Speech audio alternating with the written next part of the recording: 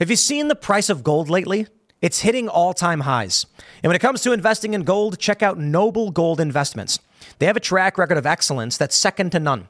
Just look at their thousands of five-star reviews on Trustpilot, Google, and the Better Business Bureau. Customers rave about their knowledgeable staff, smooth investment process, and life-changing results, which you can see for yourself online. That's the kind of reputation you can count on. But it's not just about the reviews. Noble Gold Investments truly care about their clients. They take the time to understand your unique needs and goals, and they give expert guidance every step of the way. That level of personalized service is rare in this industry. Look, when it comes to securing your financial future, you can't afford to take chances. Go with the gold company that has earned the trust of countless investors. Visit noblegoldinvestments.com/Tim Pool today and discover why Noble Gold Investments is the only choice for smart, secure gold investments. Or call them at 877-646-5347. Again, that's 877-646-5347. Today is October 26, 2022, and our first story. The projections from Real Clear Politics show Republicans are going to win 53 seats in the Senate. This is an apocalyptic defeat for Democrats, but both sides are claiming the other side is cheating. Hillary Clinton said it. Corporate press is saying it. They're saying Republicans are already cheating. Meanwhile, Republicans are pointing out that there's going to be election delays due to mail-in voting. Both sides do not trust the process. And that makes me feel like we're heading towards civil war. I know I've said it before. In our next segment, let's break down the Fetterman debate. The prediction markets show Fetterman tanking after that apocalyptic performance. It was really bad. And in our last story, Elon Musk says he will buy Twitter this Friday. If you like the show, give us a good review and leave us 5 stars. Share the show with your friends. Now, let's get into that first story.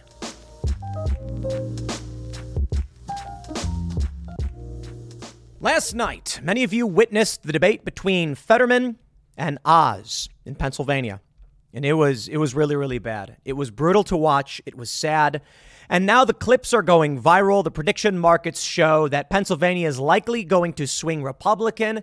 And assuming that's true, it's looking really, really bad for Democrats. In the latest Real Clear Politics projection, Republicans are expected to win 53 Senate seats. And 47s will lose, dropping down to 47. Projections also show Republicans are likely going to take the House in massive numbers. But here's the bigger problem. Despite the fact there are many reasons why the Republicans are winning, the narrative is already emerging. Democrats are saying outright, and their allies in the media, that Donald Trump is planning to steal the midterm elections, and that he's also planning on stealing the 2024 elections. At the same time, we've got reports of a truck carrying mail-in ballots bursting into flames, armed men standing outside of ballot drop boxes watching them. Many on the right are pointing to reports that in Pennsylvania, they're expecting a delay in the reporting of the results as evidence of fortification, as it was. To put it simply, both Democrats and Republicans are saying right now that if they lose, it will be because the other side cheated. Now, Democrats are taking it one step further, saying outright that Republicans are already planning on stealing and cheating in 2024. But hey, welcome to the modern state of politics. It seems that no matter which way you cut it, we are headed towards a complete collapse of confidence in our elections and institutions. So much so that I believe we're looking at, 70 or some odd lawsuits in 20 different states filed by the RNC already. Now, to Republicans, this is evidence that they're actually doing something about these procedure problems. The Democrats are saying this is cheating outright. Pick your poison. What's it going to be? I think the Democrats are dangerous. I think they're insane. I think they have twisted this nation. I am no fan of them. The Republicans, I think, for the most part, consist of half neocons and a decent amount of libertarian-ish and conservative American First type politicians. The MAGA Republicans are effectively their own party. But none of that really matters. I mean, obviously, I'm very much in support of many of the Republicans, not all of them, but my opposition to the Democrat insanity leads me likely to support basically any Republican at this point. Now, look, they've got I've got the reasons to criticize them. But the end result of all of this, I mean, you look at the Fetterman debate. There are people who hate Republicans so much they would vote for a man who clearly could not communicate last night on the debate stage. It's being reported that Fetterman raised $1 million following the debate. So here's what I see. Regardless of your position, Democrat, Republican, or otherwise, let this be a warning, I suppose, for the people standing in the middle. It feels like the only outcome to this is civil war. And I don't mean necessarily like the old Civil War of 1861, but there's a lot of new articles popping up from the left talking about what to expect. And I'd like to critique them and point out the things they don't understand. But as many people think it can't happen. And the reason is they're like, why would state turn on state? The country's very different. People don't understand how jurisdiction influences things. And they don't understand that, obviously many people have no appetite for civil war. Some on the left and the right actually do. But as most people don't, it's never that everyone's like, hey, we want war. War is thrust upon, not agreed upon for the most part. I mean, often there's declaration of war and things like that. But typically, even when Congress does vote, for instance, for war, it's usually because we claim we are forced into it. Pearl Harbor, 9/11, the Gulf of Tonkin. Albeit with that one, false flag. We wanted to enter, but we needed public support. The point is, say all you want that we will not see civil war because you don't see it in the cards or you don't see how it's possible. But one day, be it an accident, something happens, and then you end up with civil war. So I want to highlight that in this segment. Why is it that 4 states, I believe it was Tennessee, Arkansas, North Carolina, and Virginia, they did not secede from the Union in 1860? It was only after Abraham Lincoln said he was going to be calling upon 75,000 men to suppress the rebellion that 4 states actually sided against the Union. It was tyranny. There was fear. So let's talk about how something could spiral out of control with both sides basically saying the other side is cheating. Where do we go? Before we get started, my friends, head over to timcast.com, become a member in order to support our work directly. As a member, you get access to the uncensored Timcast IRL Monday through Friday members only show. You'll be supporting our journalists who are writing all day about everything that's been going on. Plus, we had Elad on the ground talking to Hochul supporters in New York. If you want to support our field reporting as well, we rely on you as members, but you'll also get access to the Cast Castle vlog, Tales from the Inverted World, and many other shows. So don't forget to smash that like button, subscribe to this channel, share the show with your friends. Let's get started with the news on political projections. Real Clear Politics. We can see it right here. They're saying Nevada, Georgia, Arizona will go Republican. That to me is surprising because right now 538 has Arizona going to Kelly, with Masters being down. In Georgia, many people expected Walker to lose. But now, Real Clear Politics is just saying their projection is 53 seats Republican. That's massive, by the way. And I'll show you. I'll just jump right here. Take a look at this. 538. Now, I've been covering their latest prediction models on what's going to happen in the midterms. The other day, it was 45 scenarios had Republicans winning. Now it's 46. Republicans win in 82 of 100 scenarios for the House. Here's what's really fascinating. As Real Clear Politics says, they predict or projecting 53 seats for the Republicans, despite the fact that Republicans only win in 46 simulations from 538.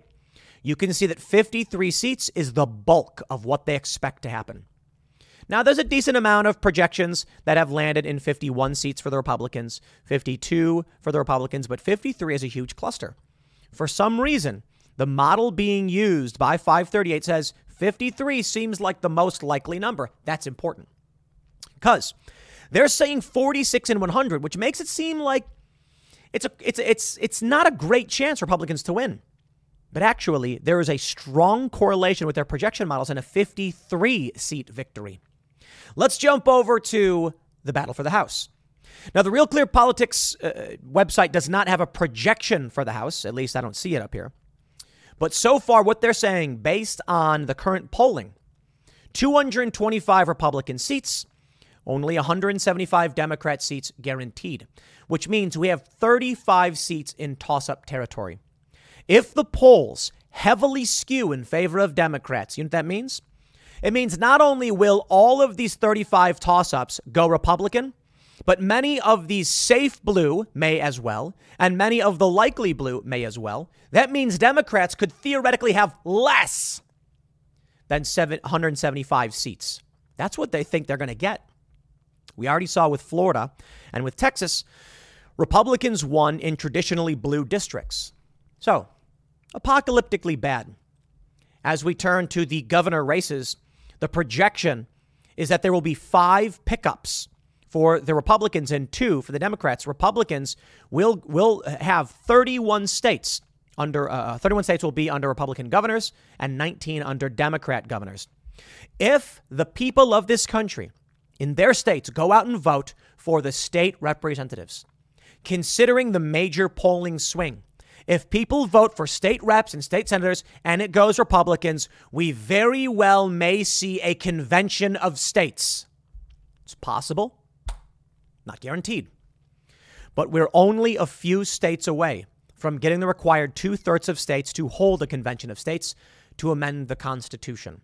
It doesn't mean the amendment will be guaranteed. It means a constitutional convention may occur. And this is where we are. It looks like Republicans are going to blow out the Democrats with a massive and crushing defeat. Political polls. Did you know Fast Growing Trees is the biggest online nursery in the U.S. with more than 10,000 different kinds of plants and over 2 million happy customers in the U.S.? They have everything you could possibly want, like fruit trees, palm trees, evergreens, houseplants, and so much more. Whatever you're interested in, they have it for you. Find the perfect fit for your climate and space. Fast Growing Trees makes it easy to order online, and your plants are shipped directly to your door in 1 to 2 days. And along with their 30-day Alive and Thrive guarantee, they offer free plant consultation forever. This spring, they have the best deals online, up to half off on select plants and other deals. And listeners to our show get an additional 15% off their first purchase when using the code POOL at checkout. That's an additional 15% off at fastgrowingtrees.com using the code POOL at checkout. Fastgrowingtrees.com, code POOL. Offer is valid for a limited time. Terms and conditions may apply.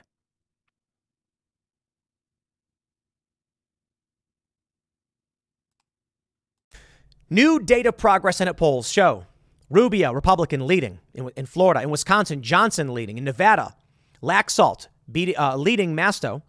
In Arizona, Kelly is tied with Masters. And in New Hampshire, Hassan is leading Bolduc by 6 points. So, take a look at this. Real Clear Politics does show that New Hampshire is leaning blue, Democrat. But if the polls are off by 7 points, as they appeared to be in the and maybe even worse in some of these elections, it's possible New Hampshire actually goes Republican. I mean, New Hampshire going Democrat's really surprising to me considering the Free State Project. So we'll see. It could very well be 54 Republican seats. But actually, take a look at this. There's actually a scenario, according to 538, where Republicans get 56 seats in Congress, or maybe even 55. Maybe even 54. It's possible. So we'll see. From timcast.com, Don Bolduc within 3 points of New Hampshire Senator Maggie Hassan. Bolduc's support is strongest among voters between 35 and 65, with whom he holds the plurality of support, reports Emerson College. Now we got to see, because this is aggregate polling where we saw these errors, so we don't know exactly how things are going to play out. Right now, we're seeing that in Florida, Rubio and DeSantis have landslide polling leads. Again, many people are expecting that to happen. And why? Let's talk about this before we get into the crux of where this country goes with the lawsuits. Hochul to Zeldin in the debate on crime. I don't know why that's so important to you. Wow. Zeldin brought up crime over and over again. Quote, my opponent thinks that right now there's a polio emergency going on, but there's not a crime emergency. Different priorities that I'm hearing from people right now that are not being represented. Halfway through the debate, she still hasn't talked about locking anyone up, anyone committing any crimes. The governor shot back at Zeldin's assertion on crime while questioning his insistence on the topic. Anyone who commits a crime under our laws, especially with the change we made to bail, has consequences. I don't know why that's so important to you. All I know is that we can do more. That is shocking. New York gubernatorial race has shifted from a likely Democratic rating as recently as the beginning of this month to a toss-up per Real Clear Politics. Well, right now, the projection from RCP is that Hochul will win New York. But this is shocking. I just watched a video of a man get shoved onto the train tracks in New York City. There's a reason why I left, because 2 police officers were executed on my street. And then when I decided I'll go to the Jersey side of things, someone planted 2 bombs. Or I should say, 2 bombs were planted. It may have been different parties. So this was years ago. I said, I am not sticking around for this. I moved down to the southern New York metro, further and further away, and then eventually to southern Jersey because the crime was getting bad. I'm sitting in my apartment when a helicopter flies within I don't know how low it was. It was ridiculously low. So loud. I get up and I look out my window. And there I see police everywhere.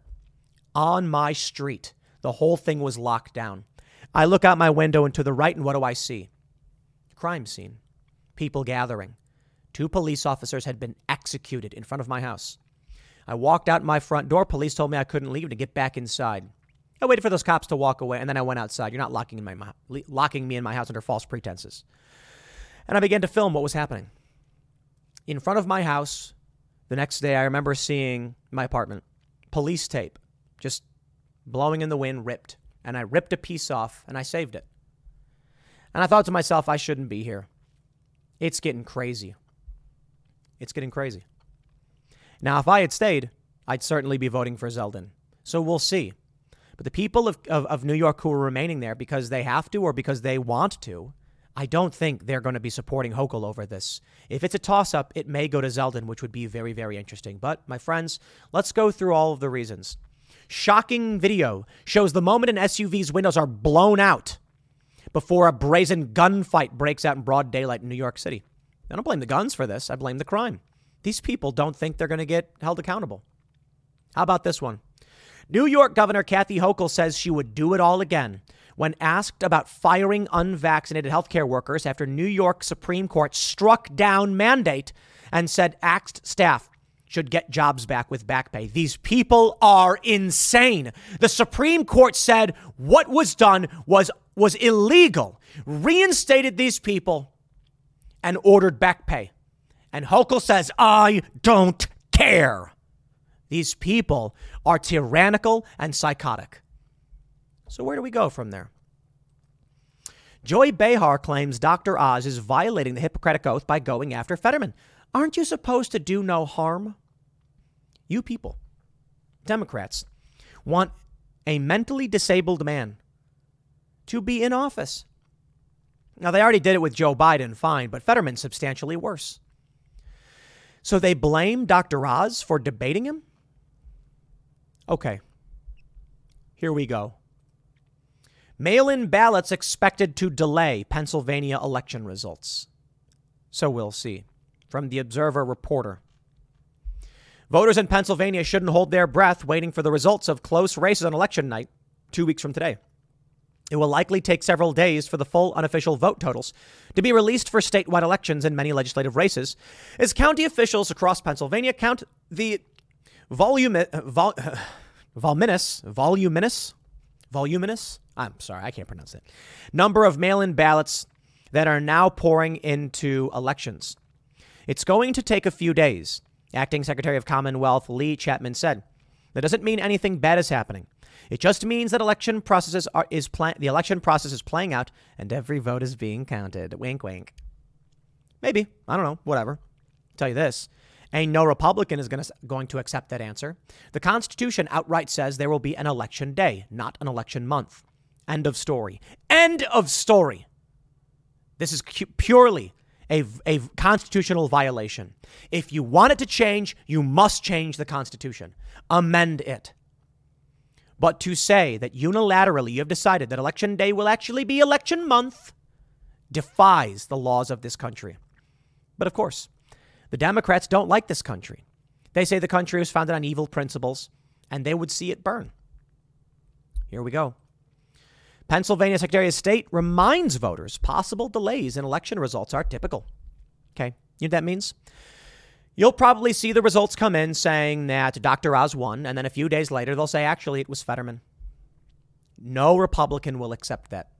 I expect that we will likely see in all of these states, and probably we are already seeing it, ballot watchers. Now, I'm surprised we're only hearing it in Arizona.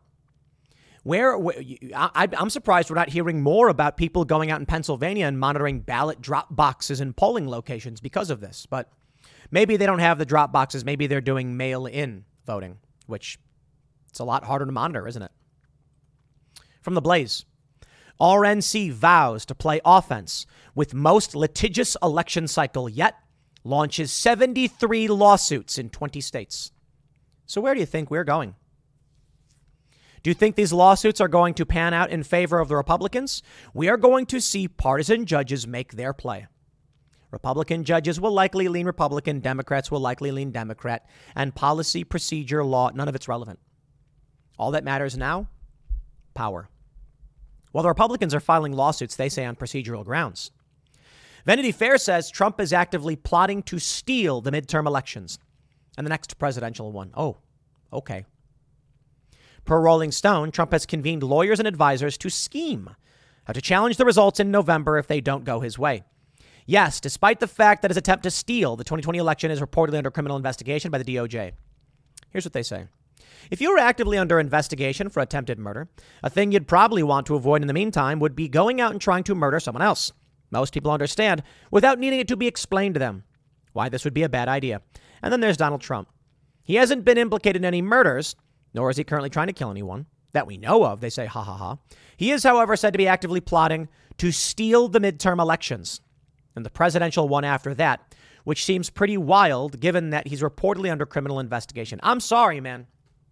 You come to me and say you don't think there will be a civil war. And I say the remedy for procedural dispute is a lawsuit. And right now, corporate press, Democrats are saying, Hillary Clinton outright saying that the procedure of the judicial branch, the solution to our disputes is trying to steal the election. If Donald Trump convenes a group of lawyers to file lawsuits, that is not an attempt to steal the election. That is using the rules of the country under the Constitution to challenge things and potentially win an election. That's it. But you see where we're going with this? That's how they're framing it. They're saying it is stealing to actually file a lawsuit. That's insane. Lawsuits are just. Lawsuits are justice. Lawsuits are the pursuit of justice. If you can't even file a lawsuit to challenge procedure without being accused of stealing, well, where do you go? Where do you go?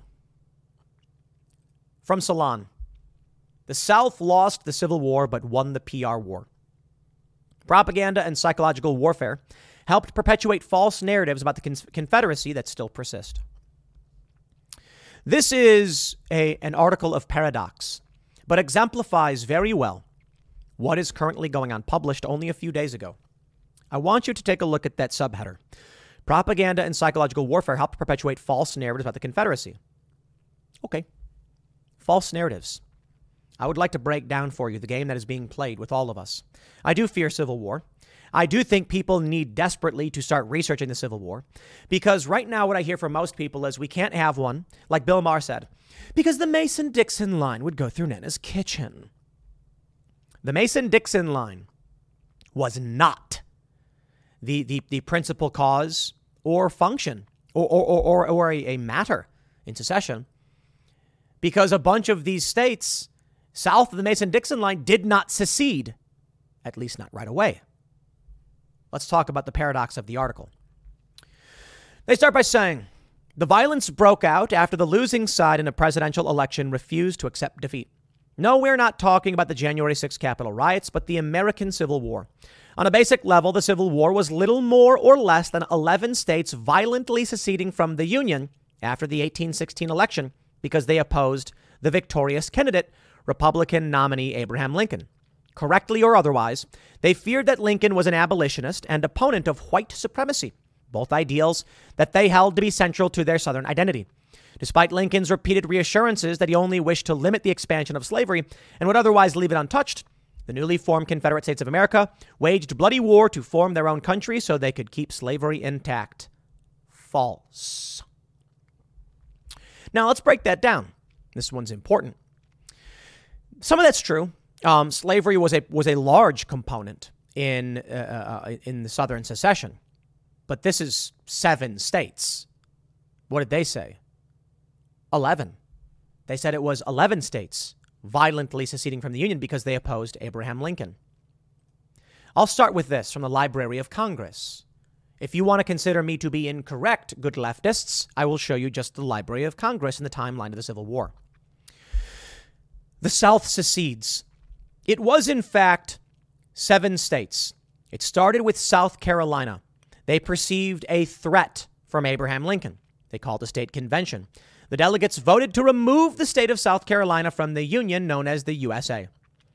It was followed by the secession of 6 more states: Mississippi, Florida, Alabama, Georgia, Louisiana, and Texas. That's it. The South created a government in Montgomery, Alabama.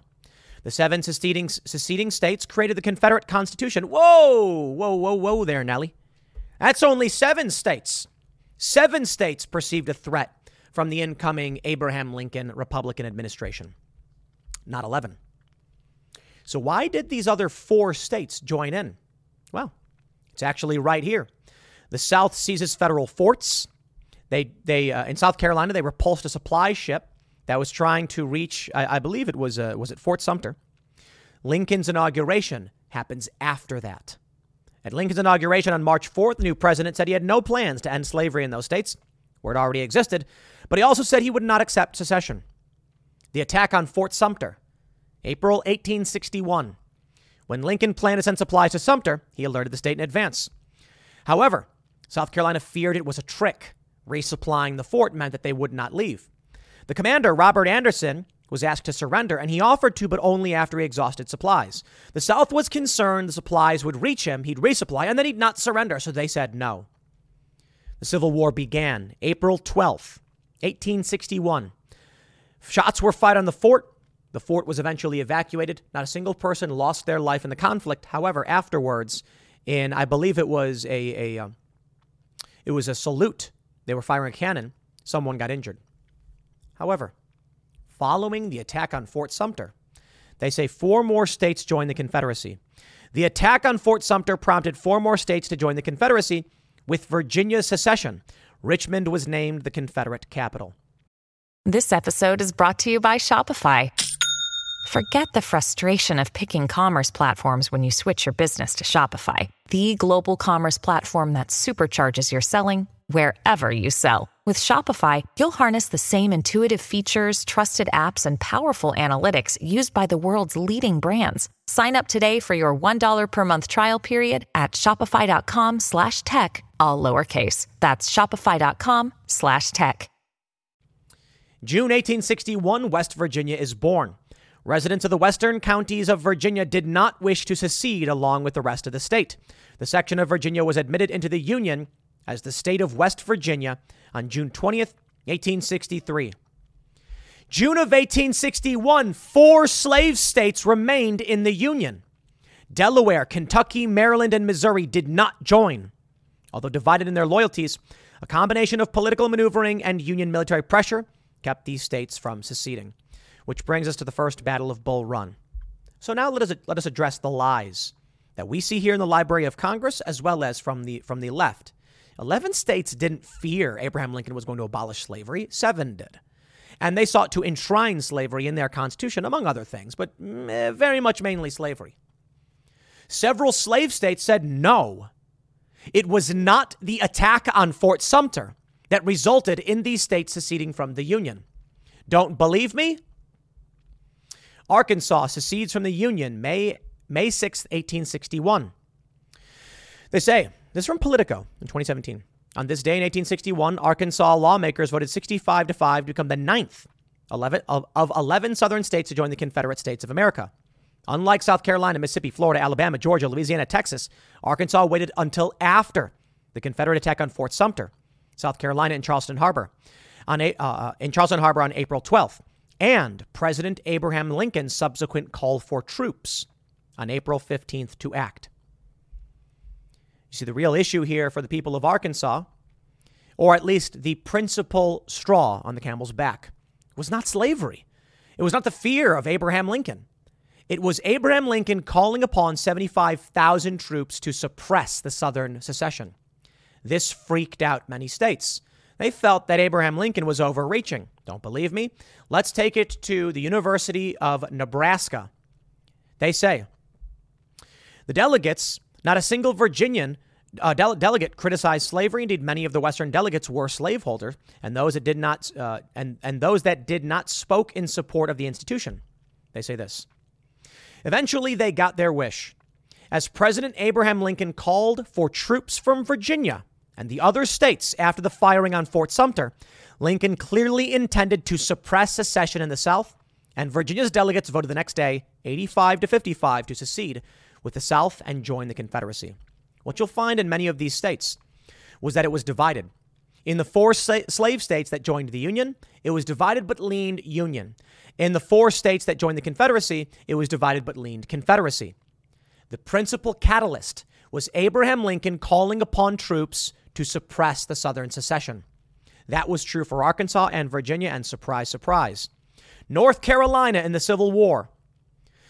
North Carolina joined the Confederacy on May 20th, 1861, not 1860. It was the second to last state to leave the Union. And again, this is, while 7 states from the Deep South seceded as a direct result of Abraham's election, North Carolina joined 3 other states. It was after Confederate forces fired on the federal garrison at Fort Sumter. They say the state's position changed dramatically after this when Lincoln called for 75,000 volunteer soldiers to crush the rebellion of the southern states that had seceded. Several states did not want to join the war. They had Union sentiment. They did not want to leave the benefits of the Union in the defense. But when Abraham Lincoln said, we're calling upon soldiers to go into the South and suppress, they said, this is too much. How about Tennessee? Tennessee, I believe, was the last. Yes. It was a divided state, with the eastern counties harboring pro-Union sentiment throughout the conflict, and it was the last state to officially secede from the Union, in protest of President Lincoln's April 15th proclamation calling for 75,000 members of state militias to suppress the rebellion, explicitly described. The Civil War was principally the core issue, slavery. But why did many people fight? Most people did not fight for slavery at all. I'm talking about the North or the South. For the Southern governments in the initial 7 states, they feared Abraham Lincoln was going to end slavery, and that would have a big problem for their economy. But this was mostly the wealthy political elites. They weren't the ones doing the fighting for the most part. It was regular people called to fight. Why? Because the North, Abraham Lincoln called on 75,000 troops to go and shut down their independent governments. So people said no. And I've heard from many people. Some people said that when the Union, many people weren't fighting, but when the Union then, came into the South, all of a sudden it bolstered the fighting. Here's the reason I bring all of this up. For one, to point out the games they play. How they put out fake news and claimed they're fighting fake news. They say the PR myths that persist to perpetuate false narratives. The whole first paragraph is a false narrative. I have no illusions about what the Southern government seceded for, these 7 states. It was slavery. But the 4 other states that joined in, it wasn't. It was about partly, sure, but it was about Abraham Lincoln calling on these troops. And what about the 4 slave states that remained? Clearly, it was not slavery for them. There were a lot of deep-seated political issues. From CNN, a guide to the election deniers in midterm races. Oh, are you going to talk about Stacey Abrams, Hillary Clinton? Are you going to talk about all of those people, every single Democrat who denied the 2016 election? No, they're only talking about Republicans. And there it is. That's it. This is what we're looking at. From The Intelligencer. Will Republicans claim victory prematurely in the midterms? So the reason I bring all of this up, it doesn't matter what people think can or will or should happen. A lot of people think there can't be a civil war. It won't happen. Let me make that point for you about the Mason-Dixon line. I wonder if I have I think Politico, I'm not sure where the image was about, I don't know. I don't think I have an image showing the states that seceded, do I? No, I don't think so. See, the Mason-Dixon line, that was like, separating slaveholding states. Maryland was a slave state. Delaware was a slave state. They joined the Union. That wasn't really the core issue for the most part. Bill Maher seems to think that's a necessity. Well, let's do this. You take a look at these states right now, senators. Let's take a look at the governors. Oregon is projected to go Republican. That's crazy. Here's what I think is possible. Many people look at a state like Oregon and say, oh, see, look, they're going Republican, right? Just like with many of these southern Confederate, these eventually Confederate states. There may be an election. Many people may see what happens, and these states may harbor right-wing sentiments. By 2024, the Republicans may control the federal government in every branch. You will have a small number of blue states saying no. And you'll have a state like Oregon, which is pushing Republican, have sentiments in favor of not seceding or issuing declarations. But then something will happen. Sentiments will change. Donald Trump may become president. He may invoke the Insurrection Act.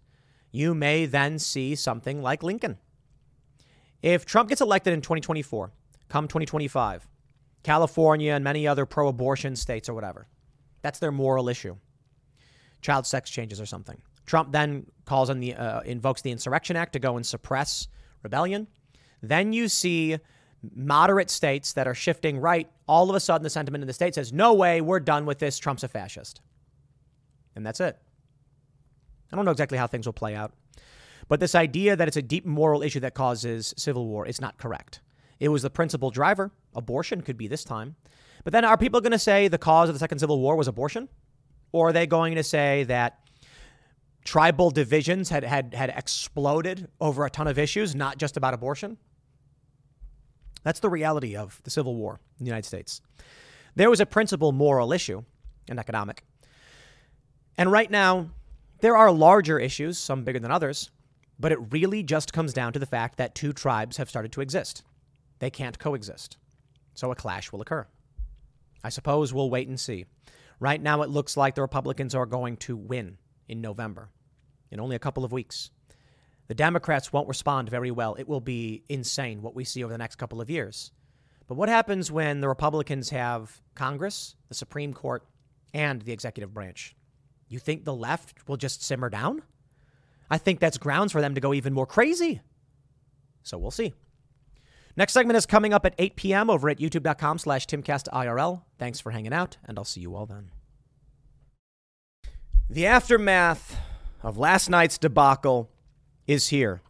And it's bad, man. I don't know if you guys didn't watch the Fetterman debate with Dr. Oz. This is the Senate race in Pennsylvania. Then I'll call you lucky. I'll call you lucky. A lot of people were mocking and gloating and laughing at John Fetterman as he failed to make words, as he failed to speak and said utter nonsense. Like when asked about fracking, he says, I support fracking and I don't. I don't know what that means. But of course, you've already got journalists coming out translating for him. You've got many liberals saying, don't be ableist. But there's two big stories. John Fetterman has tanked in the prediction market. After debate with Dr. Oz, clips of mental damage go viral. This was brutal. I genuinely felt sad for this man. It's amazing. There's a tweet where someone says, isn't it funny that the only people that are claiming to feel bad about Fetterman's health are his ideological opponents? And I can't remember who tweeted it, but they said that actually reflects more poorly on you, his supporters, than us, his detractors. Fetterman prediction market. Dr. Laz now is a 66 cents. He's sitting at that on PredictIt. Let me slow down for a second. I'm going to show you a bunch of these clips of Fetterman. And it doesn't make me happy. I mean, this guy should not have been debating. He had a stroke in May. He clearly can't understand words. He is blaming the captioning service. He is blaming the device that was attempting to make him able to communicate that didn't work. Prediction markets are not polls. Prediction markets, in my opinion, are probably better than polls. Not perfect, but here's how polls work. Polling is someone asks you a question. Who are you going to vote for? Who do you think is going to win? Or I should say, who are you going to vote for? And they'll say, I'm going to vote for the Democrat. I'm going to vote for the Republican. And some of these people won't vote. The prediction market is a question of how do you want to profit and who do you think is actually going to win? The wisdom of the crowd, as it were. Timcast.com reports Fetterman tanks in prediction market. Let me show you. Here's the image. This is Republican and Democrat. This is the Senate election in Pennsylvania. The people understand what they saw last night. Let me show you the clips and we'll come back to this. You can see that following last night's debate, the prediction market tanks. John Fetterman dropped 11 cents. That's about 11 points.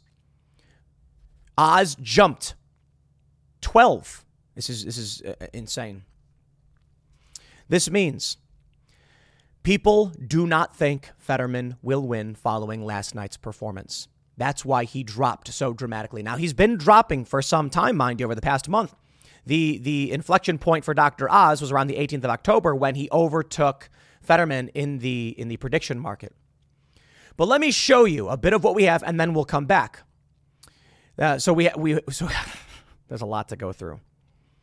The Philadelphia Inquirer's editorial writers, columnists, and contributors collectively thought Fetterman performed better than Oz. Okay, let me show you. Fetterman opens the debate. As lieutenant governor, you're running for a seat that could decide the balance of power in Washington. What qualifies you to be a U.S. senator? You have 60 seconds. Hi, good night, everybody. I'm running to serve Pennsylvania. He said, hi, good night, everybody. That's just one thing. I'll show you more. And I haven't even pulled up every single clip. Sitting through this, I tried turning it off. On Timcast IRL, we were watching the debate.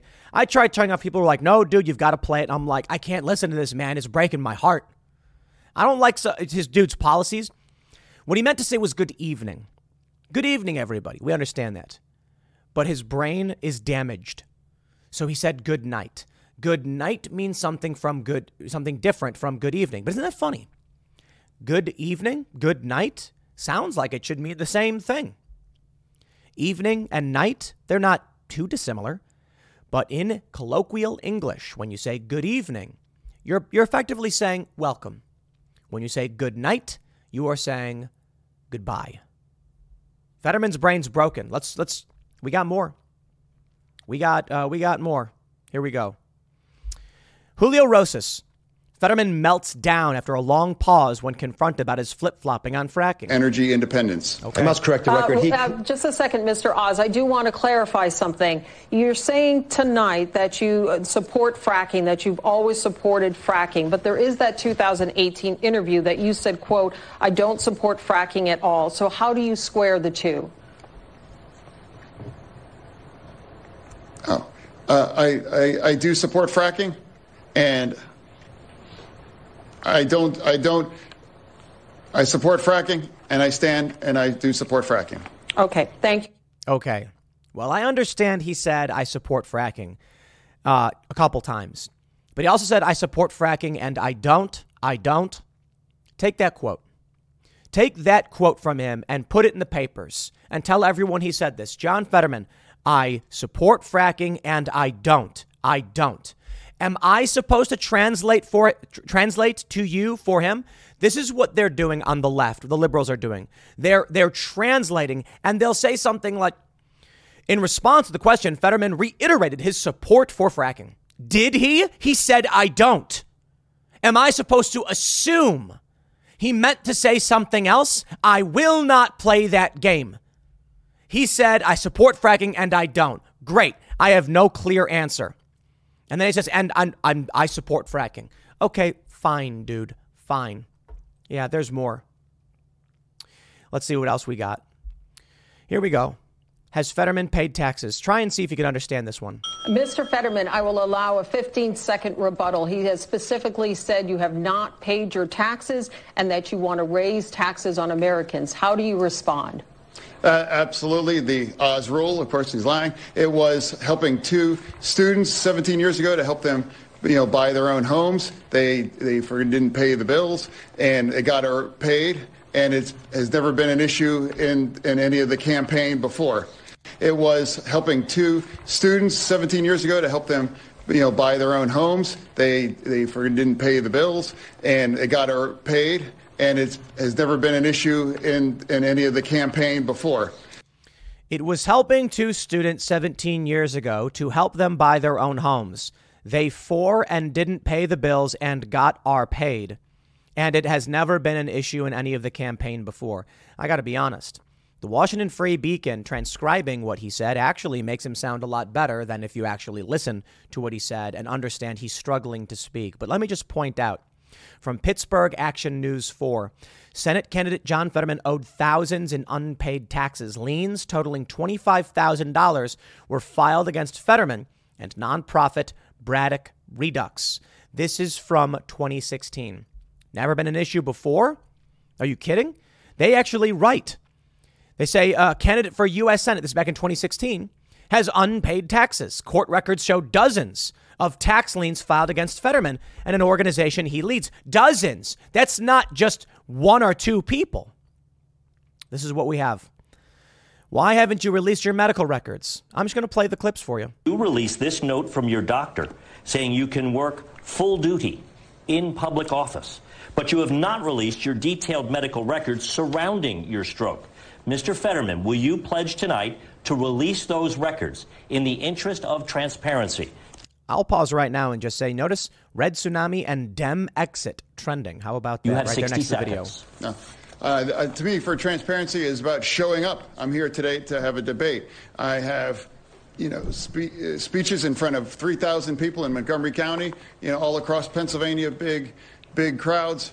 I believe if my doctor believes that I'm fit to serve, and that's what I believe is appropriate. And now with 2 weeks before the election, I have run a campaign and I've been very transparent about being very open about the fact we're in use captioning. And I believe that, again, my doctors, the real doctors that I believe in, they all believe that I'm ready to be served. Follow up. I didn't hear you say you would release your full medical records. Why not? You have 30 seconds.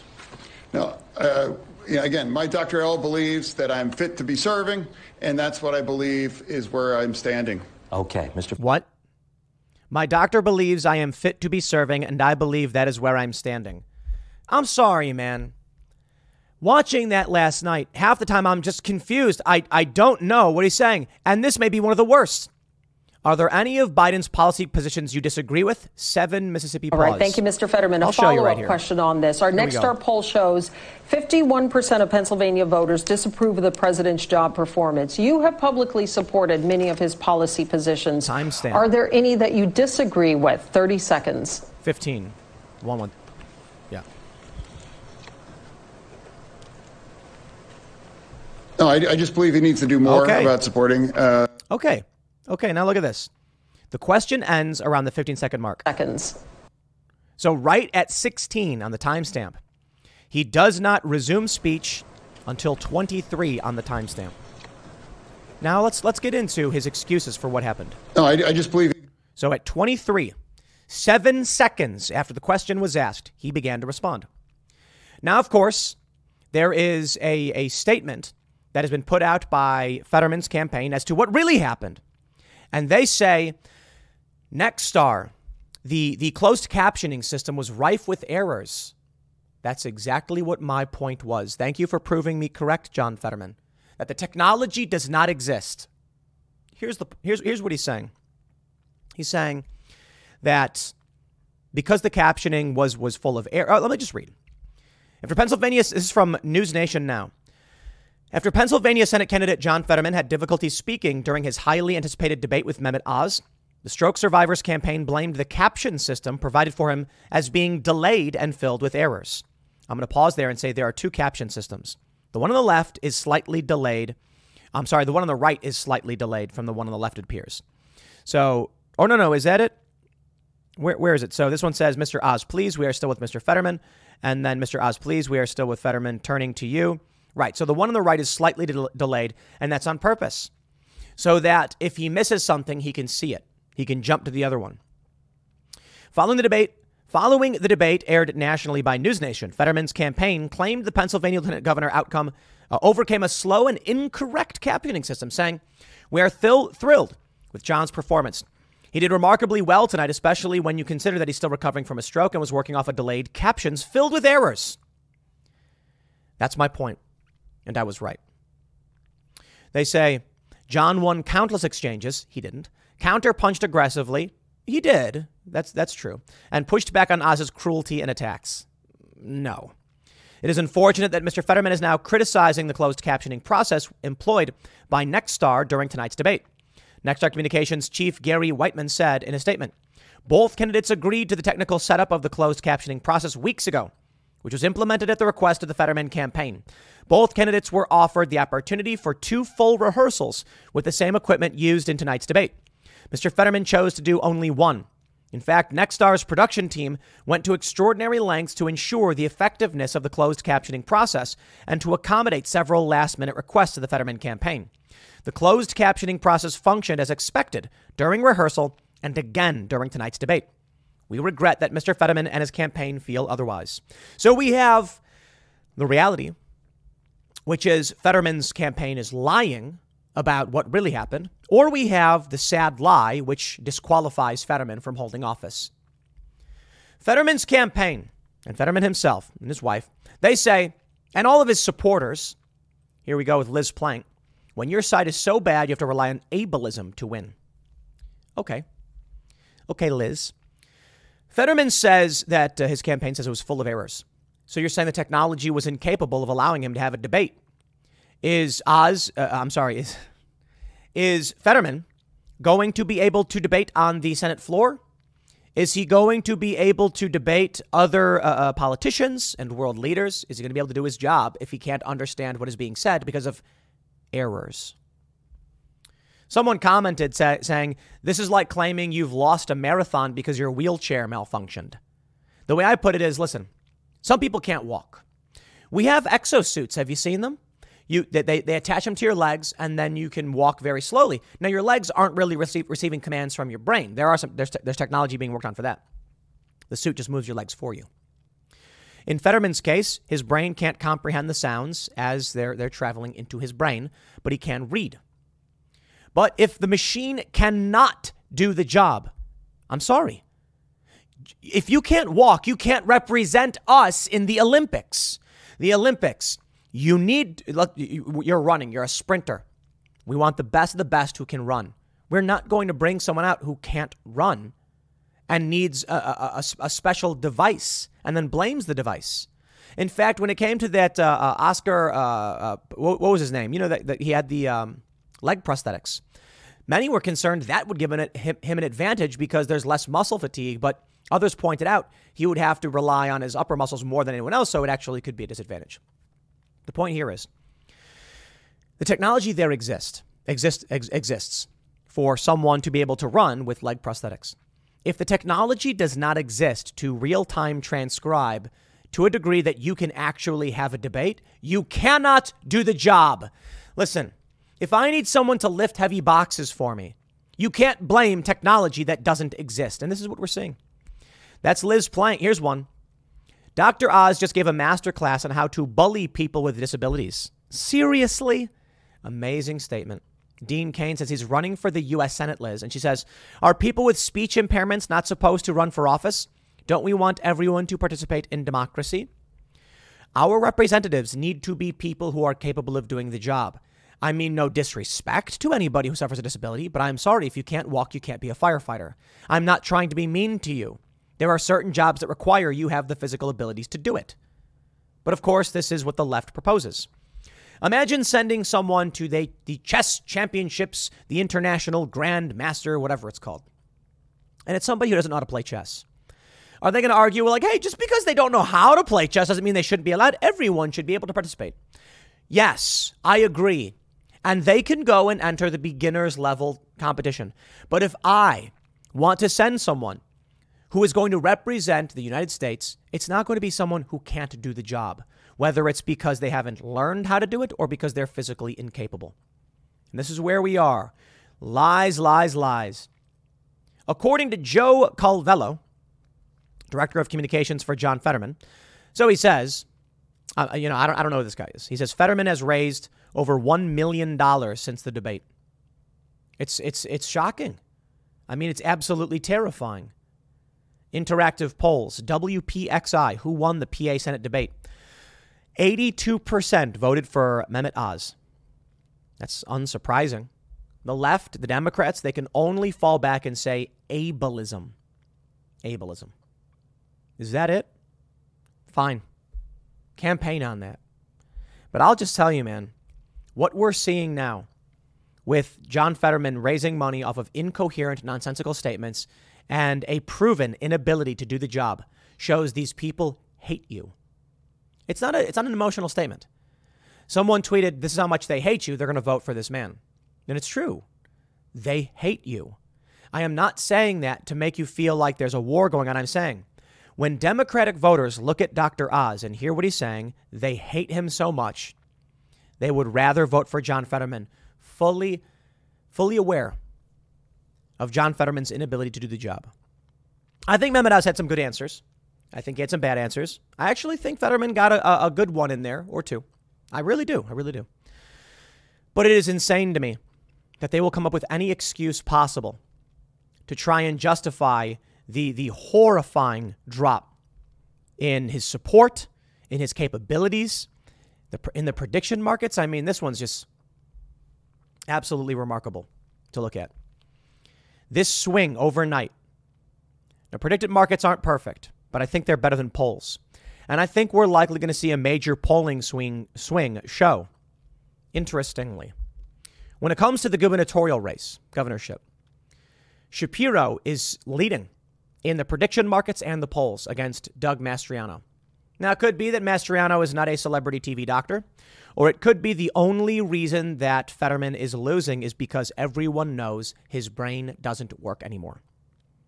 I think that's a fair point. You take a look at what's currently happening in the polls. You take a look at what's happening with Mastriano, and there it is right in front of our eyes. Now, it could be the polls are wrong. You know, we had Doug on the show. I think he's a good dude. I think he's got better policies than Shapiro. And I would be surprised if the state actually went Democrat. In many polls, 538 has Fetterman within 2 points of Dr. Oz, above Dr. Oz. So we'll see. There's a lot that can happen now and then, but voting is currently happening. And we have this story that y'all should pay attention to. A constitutional crisis is brewing in Pennsylvania over mail-in ballots. There's already been several court cases. There's been challenges already. So we will see exactly where we go with this. I don't think Fetterman can win. But they voted for Joe Biden. And what did they say? They said, stay alive, Joe Biden. All we need is your corporeal form. They will vote for Fetterman because what they're saying now is, I'm not kidding. They're tweeting this. To be a senator, you only need to say yay or nay. That's it. And they're telling you exactly how they view the system. They don't think senators are supposed to do anything other than say yay or nay. The voters will decide because they want direct democracy. But we're supposed to be a constitutional republic. Representatives are supposed to go to office, are supposed to go to D.C. and represent us. Fetterman will be unable to explain his ideas, as he already is. He will be unable to debate or challenge other ideas. He won't know what someone's saying to him. Fine. If you want to choose a man like that, then do so. But don't be surprised when your gas prices skyrocket, when the economy tanks, and you'll have this man representing you who's unable to communicate your ideas. I'll leave it there. Next segment's coming up at 1 p.m. on this channel. Thanks for hanging out, and I'll see you all then. I want you all to imagine something. It's Friday evening.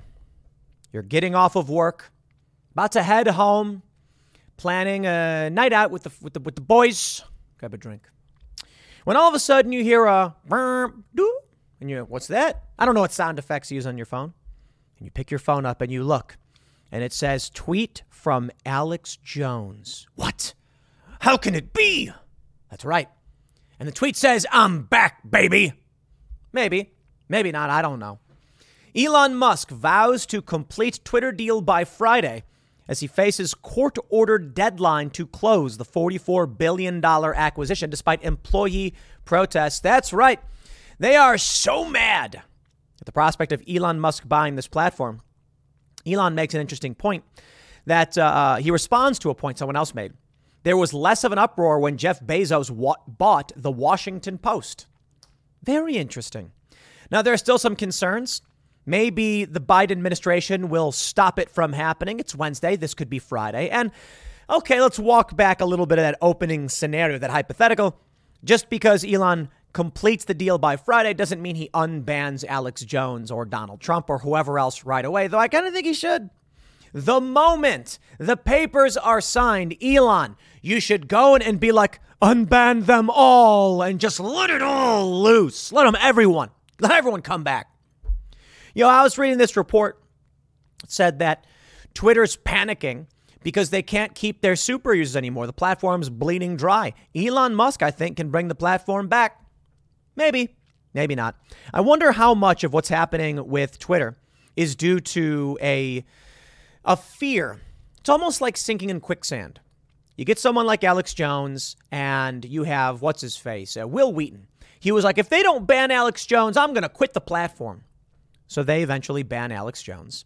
Will Wheaton still quits the platform. The threats are meaningless. These people, he left. Congratulations, you lost a user. And then what did you do?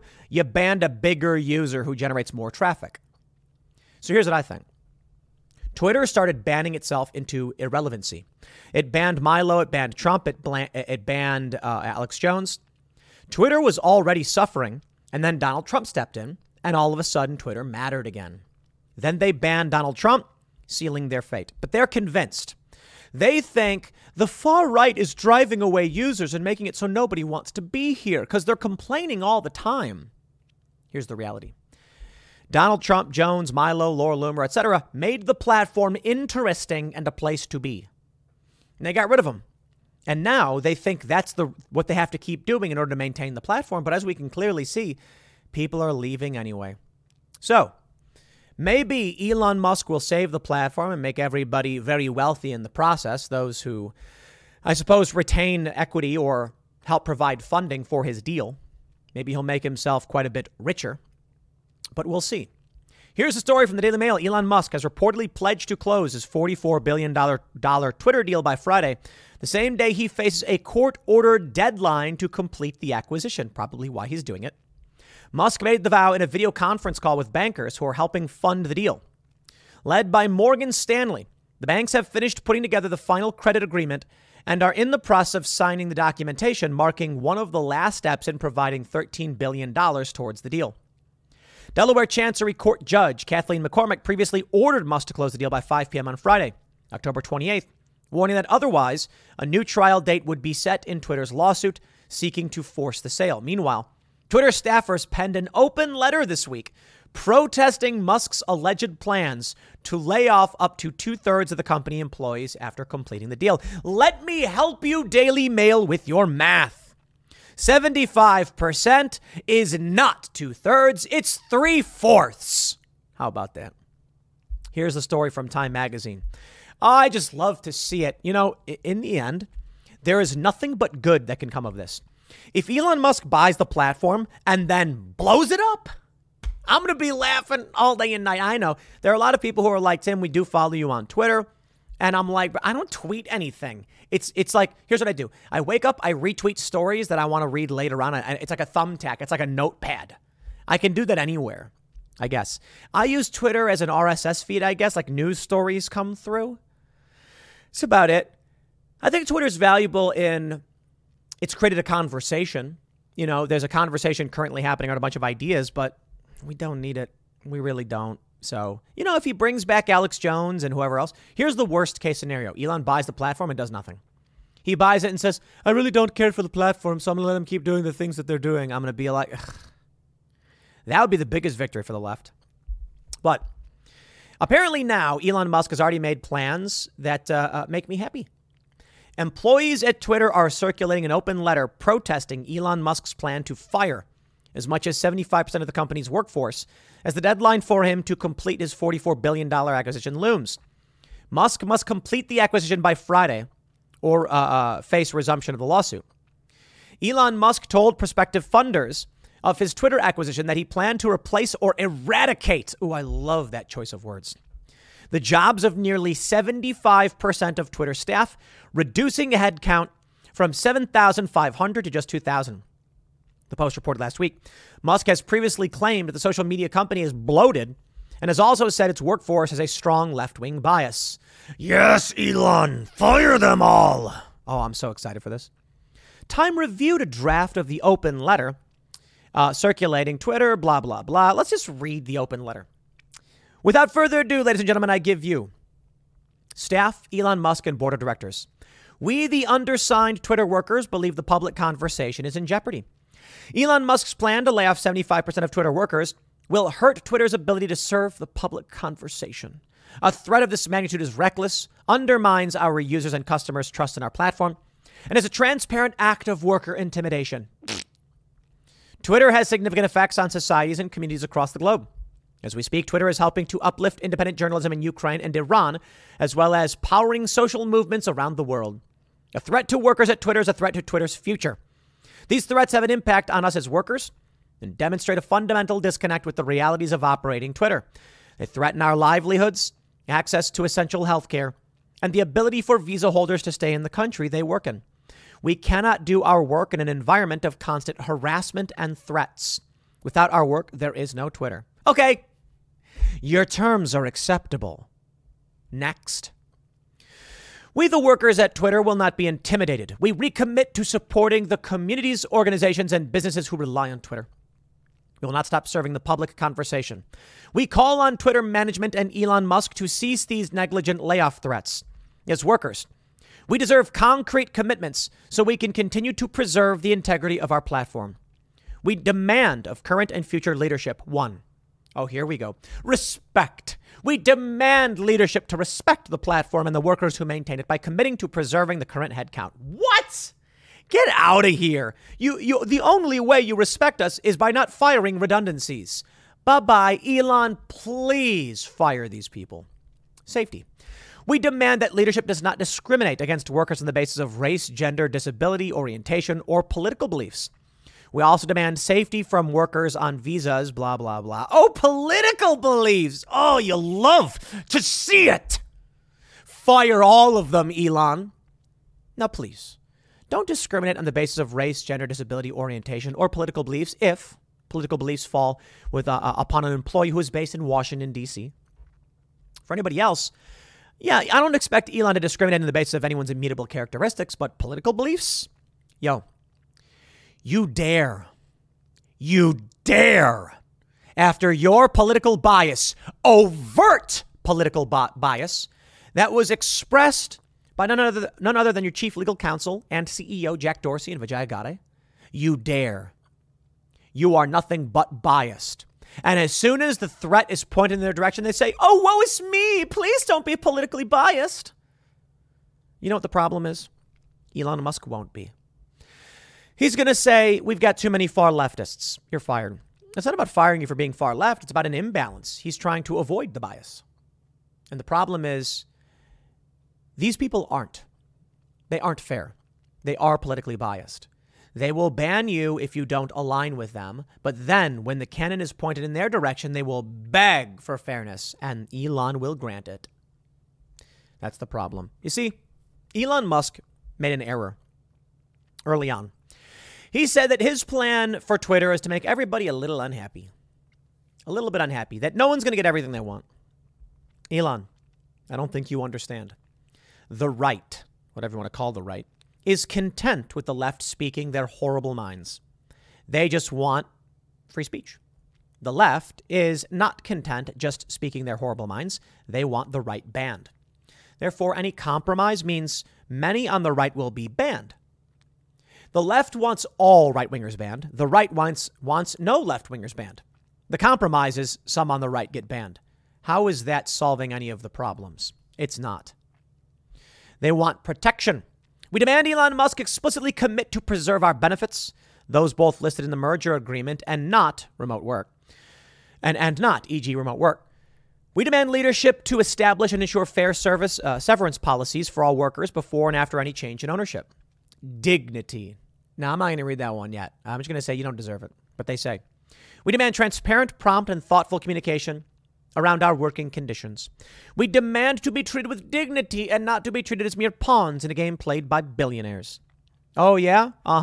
Spare me. I don't care.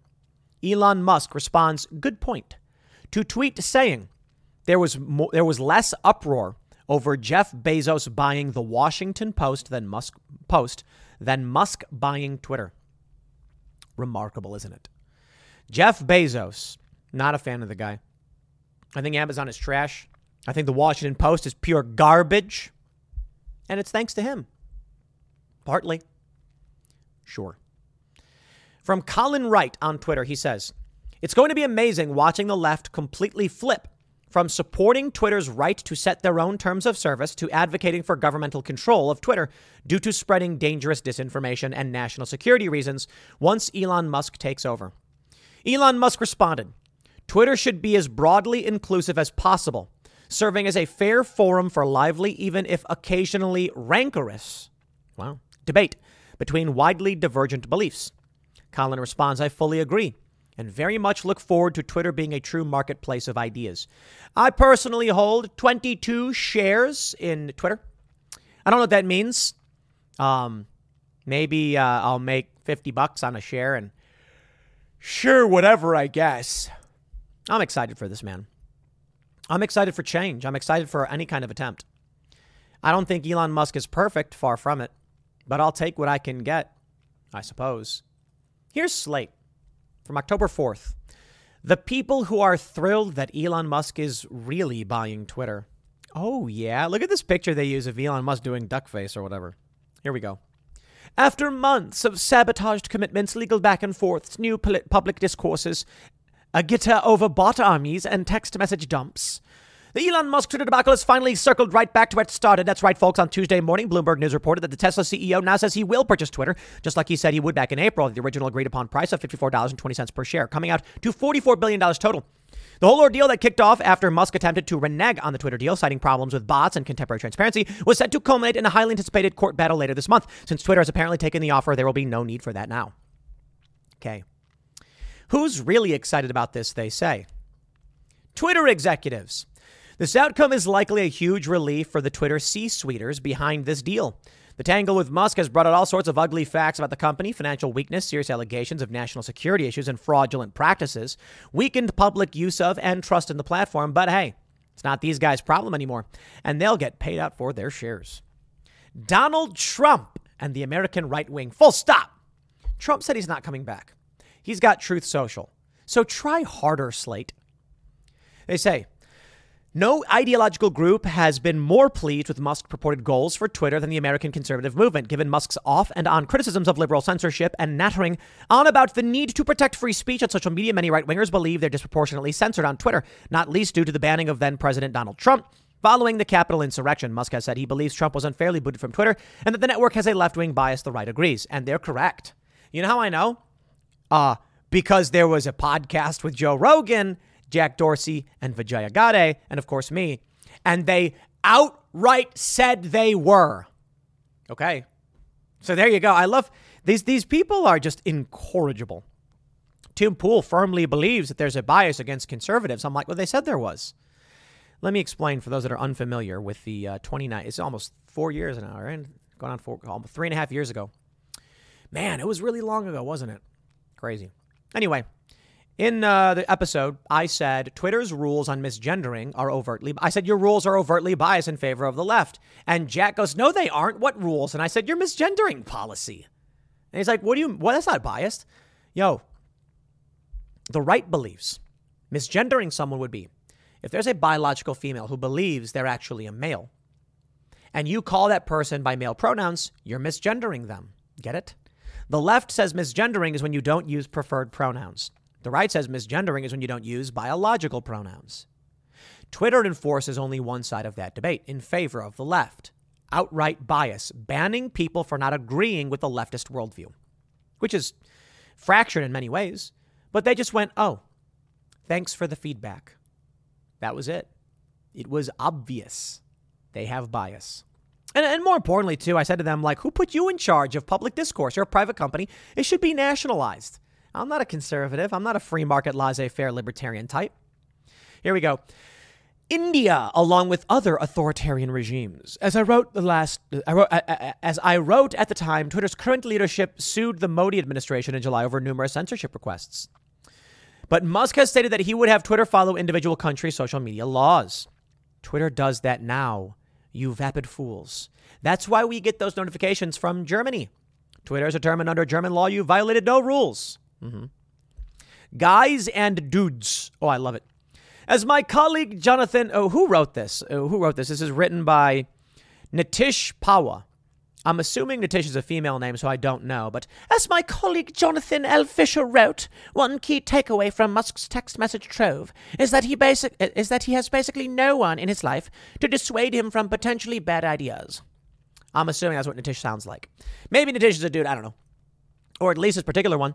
As a result, all of the extremely prominent tech guys and celebrities on his Rolodex, Larry Ellison, Joe Rogan, Mark Andreessen, Jack Dorsey, a Murdoch son, and more are no doubt psyched.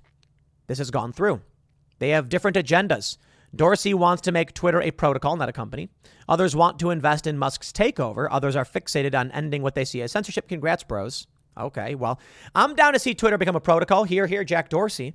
I wish Jack Dorsey paid attention more to politics and stopped drinking his own refuse, which he did on Twitter. Edit button fans. Musk is definitely among this legion, so he'll presumably ensure the completion and deployment of the new edit button. It's already been deployed, so. The Delaware court system. Judges there are probably happy to get back to more pressing matters. The ratio is Musk's abrupt turnaround proof of the power of numbers and digital mobilization. Whatever. Who's unhappy? Bot armies. Indians. Okay. Disinformation fighters. Oh, yeah. You know what that means. That's actually really great news. There's no such thing as a disinformation fighter. They're journalists. I fight disinformation all day, every day. Well, these people are lying, evil pieces of trash.